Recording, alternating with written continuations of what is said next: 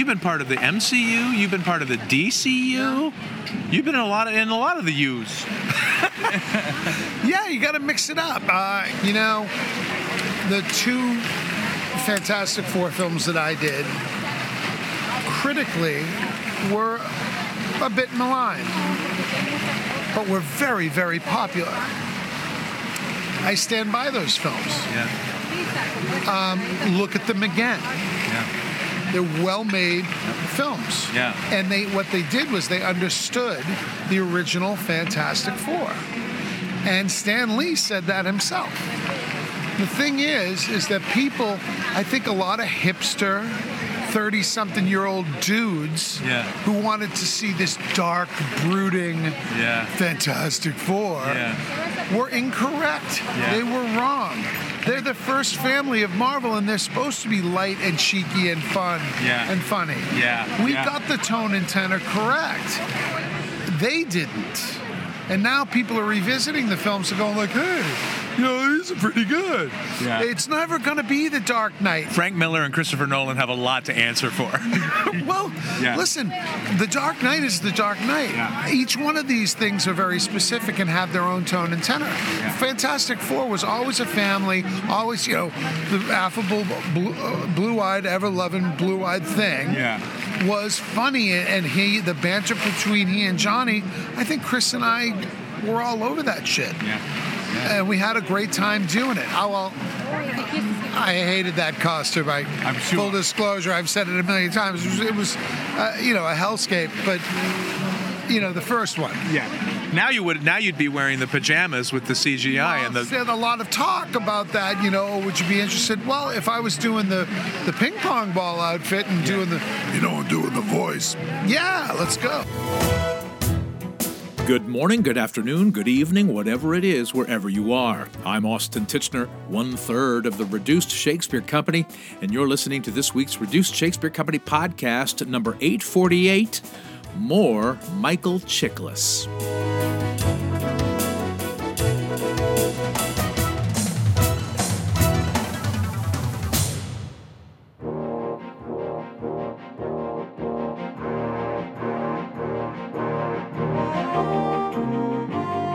Last year, I talked to my old theater school friend, the Emmy and Golden Globe winning actor Michael Chiklis, about his career, specifically his performance as Red Auerbach in the HBO series Winning Time about the 1970s Los Angeles Lakers and their hated rivals, the Boston Celtics.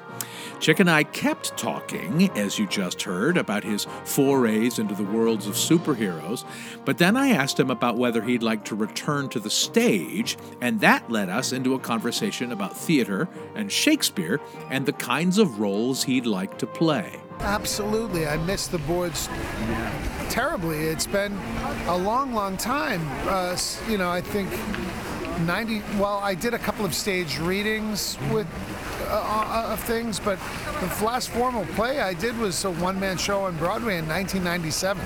That's way too long ago. Yeah. And I miss it in a big way. I just, now that my children are out of college, I can afford to do theater. Yeah, it's true. It's really true.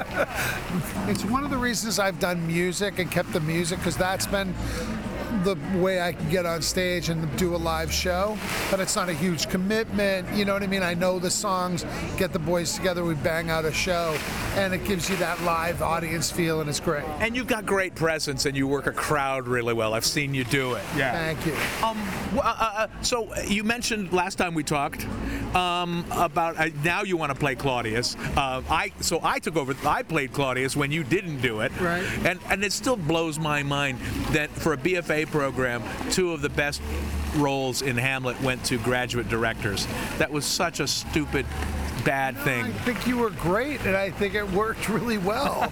And that's a difficult role. It really is, and you have to sort of give in to the villainy of it, right? And it's like you playing Red. I mean, he has a dramatic function. He's the bad guy. Correct. Yeah. Correct. And you need to make that choice or make a different choice. And you did, and you went there, and and it makes you, as an audience member, root that much more deeply for Hamlet. So are there other Shakespeare roles that you'd love to play? Well, the most coveted is Richard III for me. Yeah. I just think he's the greatest villain ever written. One of them, certainly. Well, and that would be great because you've got charm to spare. You play all these bad guys, but you could absolutely do Richard's charm. Well, thank you. Well, listen, for any guy to seduce the wife of the man he's killed over his body, wow, you got to have something going on. You do, well, and I don't think you get to strut your comedy chops as much in film and television. A little bit on the commish, some on Daddy-O, but not. Am I right about that? Yeah, you're right. I mean, I got to do a short-lived sitcom called Daddy-O in 2000, but the critics just absolutely ate my lunch and then gave me the Critics Award 6 months later for The Shield. So you go figure. So the critics decided where they liked you, and it wasn't as a suburban dad. Yes, right over here. As a matter of fact, I can swear on this, yeah? Well, I said to my wife, oh God, I shouldn't say this. I'm gonna regret this. But I turned to her when I was so bitter when Daddy-O ended because it was lovely. And it was this, there was such rage toward it that I was like, is this lovely, benign little Daddy-O that they're so angry about? Yeah. Look at the vitriol. And they're talking about my head, my bald head, and my belly, and how could I get such a hot wife? And it was all personal. It wasn't about the work. Yeah. So I was like, you know what? The next thing I do is going to be called me. And, it's going to be dark and merciless. And that's when I actually said, made this sort of mission statement that I was going to do something hardcore. Well, and talk about manifesting. Yeah. And there you go. And in The Shield, I think I tell someone to me in the pilot of The Shield. Yeah. So there it is, folks. There's the key. You and Dennis Franz, ipso this, you pissy little bitch. Yeah. Oh, that's crazy. But has that been a thing for you? I guess it has been. Being typed. I guess it has. That's what we've been talking about in college and in film and TV. Yes. Being typed. Yes, and it'll continue to happen. It's funny because you throw yourself at something and there's an inevitability to it. If you're successful with it, it's hard to break that mold that they've seen you in. Right. Like when I did the commish, when I came down here, everybody thought I was a 50-something-year-old roly-poly guy. Yeah. And then the craziest thing is, after doing 7 years of The Shield, there were people who said, oh, but he can't play a nice guy. He's that motherfucker from The Shield. Yeah. So, there is a downside to being successful in something, because then you have to break it. Yeah. And you have to continue to be, but then you have to be patient. Yeah. And you have to go, and you also can't be afraid to prove it. Like, The Shield was at a fledgling network at the time, FX. Right. And, my agents at the time were like, you can't read for this. This isn't even a network. You're a network television star. And I was like, they won't know that I can do this. They're not going to believe that I can do this. And my wife, again, you get the sense that we're very tight. And she's very smart. You ignore her at your peril. Yeah, exactly. I don't. And I do not ignore her. And she says, hey, if you go and you throw down and they hire you, it's going to, because they'll be all in, they'll believe it. Yeah. And you need that. You don't want them worried about, that they made an offer based on stardom. Right. Go and prove it. Yeah. And I did. And then we were shoulder to shoulder in lockstep. It was just a great way to do it. It was smart.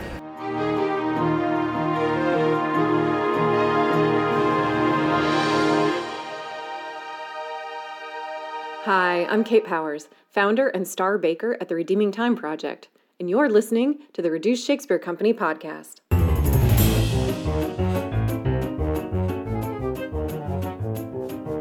Where can you RSC the RSC?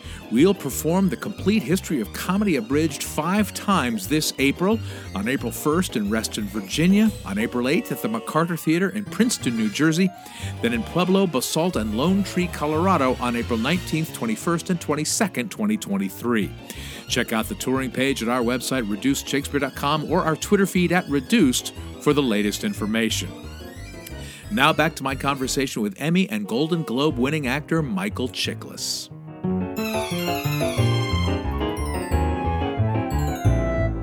I know you have strong feelings about not only Shakespeare's characters, but Shakespeare himself.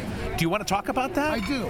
Yeah. I do. All right. You know, and it's, I got to say 2 sort of disclaimers to begin with. I'm not a conspiracy theorist. I don't like conspiracy theories.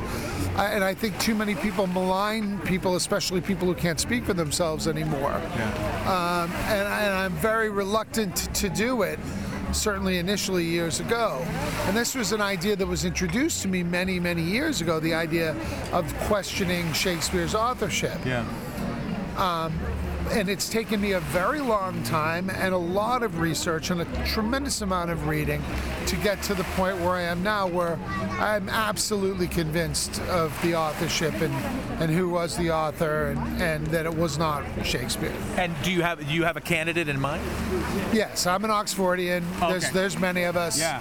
You and Rylance and Derek Jacobi. And, I'm in great company. Yeah. You know, I actually sold a miniseries years ago to HBO. And they said, we'll do this, but you need to get a British production company to co-produce it with you because you're an American. Yeah. And heroes die hard. Yeah. And so the creatives were like, we're in, we love it. And then the higher-ups went, Yeah. this is Shakespeare. Yeah. You know, you can't break that institution. No, it's not. Well, and I don't. I haven't done anywhere near the research you have, but I'm fairly certain I wildly disagree. But I will agree that. Can I break it down for you really quick? Yeah, in a second. But I absolutely agree. That any sort of. I mean, you just talk about not being able to find a producer. There is a Shakespeare industrial complex that has much invested. But yes, go ahead, break it down. Well, you know, like you said, there's a giant Shakespeare industrial complex. Yeah. We're not changing our stationery, by the way. We're not going to become the Reduced to Veer company. I'm just saying that right now. You don't need to. Okay. It's fine. He's very safe. We've agreed that he will not be. We've agreed that Shakespeare was born on the same day that he died. We can agree for the time being that he wrote the plays, but the jury's still out. Go ahead. Yeah. No. He wrote nothing. This was a kid who was from a 3 days hard ride north of London. He would not be privy to. Listen, the case against Shakespeare's author has always, frankly, been a pretty easy one, because I'm a person who wants to believe in virtuosity and someone's just genius, a natural genius, but I don't believe in osmosis, in genius through osmosis. I don't believe that you can read and write and understand 5 languages without being privy to the languages. He wouldn't have the library. He didn't travel off of the island of Britain. He never was on that we know of. No, I mean that's pretty well. I mean, it's Elizabethan England, pretty well documented. How is it that the greatest writer of plays in the English language never wrote a letter, a personal letter to anyone that we have record of? Well, but there were letters from everyone, all of his contemporaries, all of his peers. The 2 documents that we know, the 2 things that are in his hand, are a 4th grade level last will and testament with spelling errors written in a hand of a man who had a 4th grade education from the country. That's who he was. He didn't have a coat of arms. He wasn't gentrified. He came down there with stars in his eyes. And what happened? And exactly. And Edward de Vere, the 17th Earl of Oxford, the single most educated man in Elizabethan England, said, "We're going to make you a star, kid. We're going to give you assign these plays to you, and these are the reasons that this is true." And the first one to people living in modernity won't sound legitimate because it seems like so what. But back then it would matter. It was thought beneath a royal station to be a lowly writer of plays. Right, lesser than the nobility. Yeah. Right. Yeah. All right. That's one. But two, and this is when it gets deep, political. Remember, this is Elizabethan England. Queen Elizabeth was a brilliant politician who reigned for over 50 years. And she was a Protestant in Catholic Europe.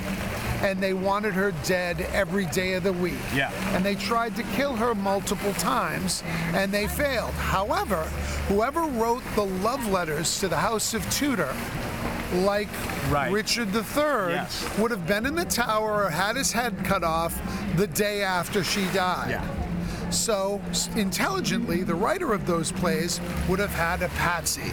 Keep his head down, yes. Now, also, proximity. Who was the producer of all of these plays? Edward de Vere, the 17th Earl of Oxford. He was the producer? He produced all of Shakespeare's plays. He was producing. I didn't know that. I haven't even heard that. Yes. Read. Okay. But this is the final one. This is... as a matter of fact, I believe A Midsummer Night's Dream was performed for the first time at one of his children's weddings. Interesting. Yeah, the proximity is too uncanny, but two last final strokes if I'm doing the abridged. Yeah, please. Which is appropriate. Please, yeah. When I really went, oh my God, it's him. Uh-huh.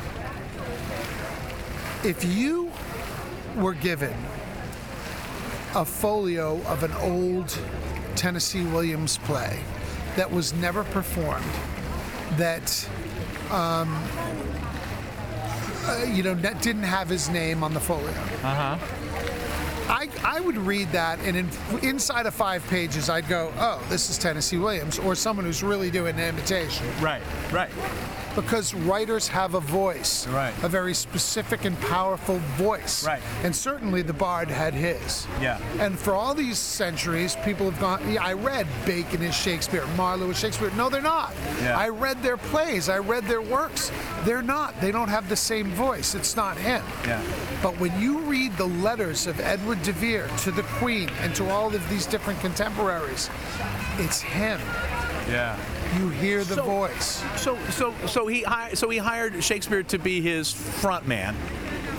Basically. The biggest role that Shakespeare ever played as an actor, he wanted to be an actor. Yeah. The biggest role he ever played was of the ghost of Hamlet's father. Yeah. And that's his biggest role. What about the... I mean, I'm fascinated to hear you say about that de Vere was a theater producer, because I didn't know that. Oh, wait, hold on. Is this another thing? Yeah. When you look at the biography, this is why I like looking at it not as an orthodox scholar, but rather as more of an investigative reporter, if you will. If you look at the life of Edward de Vere, it reads as a biography of the plays. Yeah. He went to all the places where the plays took place. Much of it is autobiographical. Yeah. They called him, what do they call him? The Italian lord, because he spent so much time in Italy. Okay. He understood law. Cecil was a ward of the Queen spy monger, William Cecil. Yeah. Right? So he had the greatest wealth of knowledge, and they talked about how prodigal he was as a mind. He understood 5 languages fluently. He understood the law. He had the intellectual base to write the greatest canon of plays in the history of the English language. There, I've said it. Well done. You laid out the case magnificently. I still prefer the Marlowe faking his death one, but no. No, not so. Again, if you're writing plays, think of what the Fox News of the day was. Yeah. It was the theater, right? Well, and absolutely, the person who wrote the plays was absolutely a man of the theater. So because there's too much theatrical metaphor, there's too many metaphors of performance and play acting and pretend, and holding the mirror up to nature, etc. So to hear that DeVere was a producer that's a very interesting new fact for me. Yeah, he was the producer of The Queensmen. Yeah. He owned that theater, and Elizabeth loved him. After all, the Renaissance started under her reign. She loved talent. She loved poets, and he was known as a man of letters, as a wordsmith. And she admired him. He was unruly and difficult to control, and she was mad at him often. She actually rejected him from the court for a time, because he had his naughty side in a big way. Sure. Look it up, you'll see. Yeah. But when you read his bio, it's unbelievable because he went to all the places. He did all the things, like even being dropped naked on the shores of Dover. Yeah. I mean, that's pretty specific, man. That's it for this week's Reduced DeVere Company. That's it for this week's Reduced Shakespeare Company podcast, except for one more thing, which I'll share with you in about 60 seconds, so stick around. Send us your rebuttal to or support of the authorship question via email to feedback@reducedshakespeare.com, or throw a comment to us on Facebook, Twitter, or Instagram, or on our own actual website, reducedshakespeare.com, or visit my website, theshakespeareans.com. You can also follow Michael Chiklis on Twitter @MichaelChiklis. Thanks, as always, to working class genius Matthew Croak, web services by Ginger Power Limited, music by John Weber and GarageBand. Our random fan shout-out this week goes to Betty Burke, or possibly it's Bet Burke. In any event, there's no reason, it's just random. Special thanks to Kate Powers, who I first met just over 500 weeks ago in podcast episode 346, talking about her extraordinary work directing and teaching Shakespeare in prisons. And as always, thanks very much to you for listening. Please continue to stay safe, get your boosters, and keep your masks on. I'm Austin Titchener, 848 2544ths of the Reduced Shakespeare Company. I can't wait for the day that we get to see Michael Chiklis starring as Edward de Vere's Richard III. One of these days, baby. Ooh, I'd love that. From your mouth to God's ears. This podcast is a production of the Reduced Shakespeare Company, reducing expectations since 1981. Go to reducedshakespeare.com for performance dates, actor bios, email newsletters, and so much less.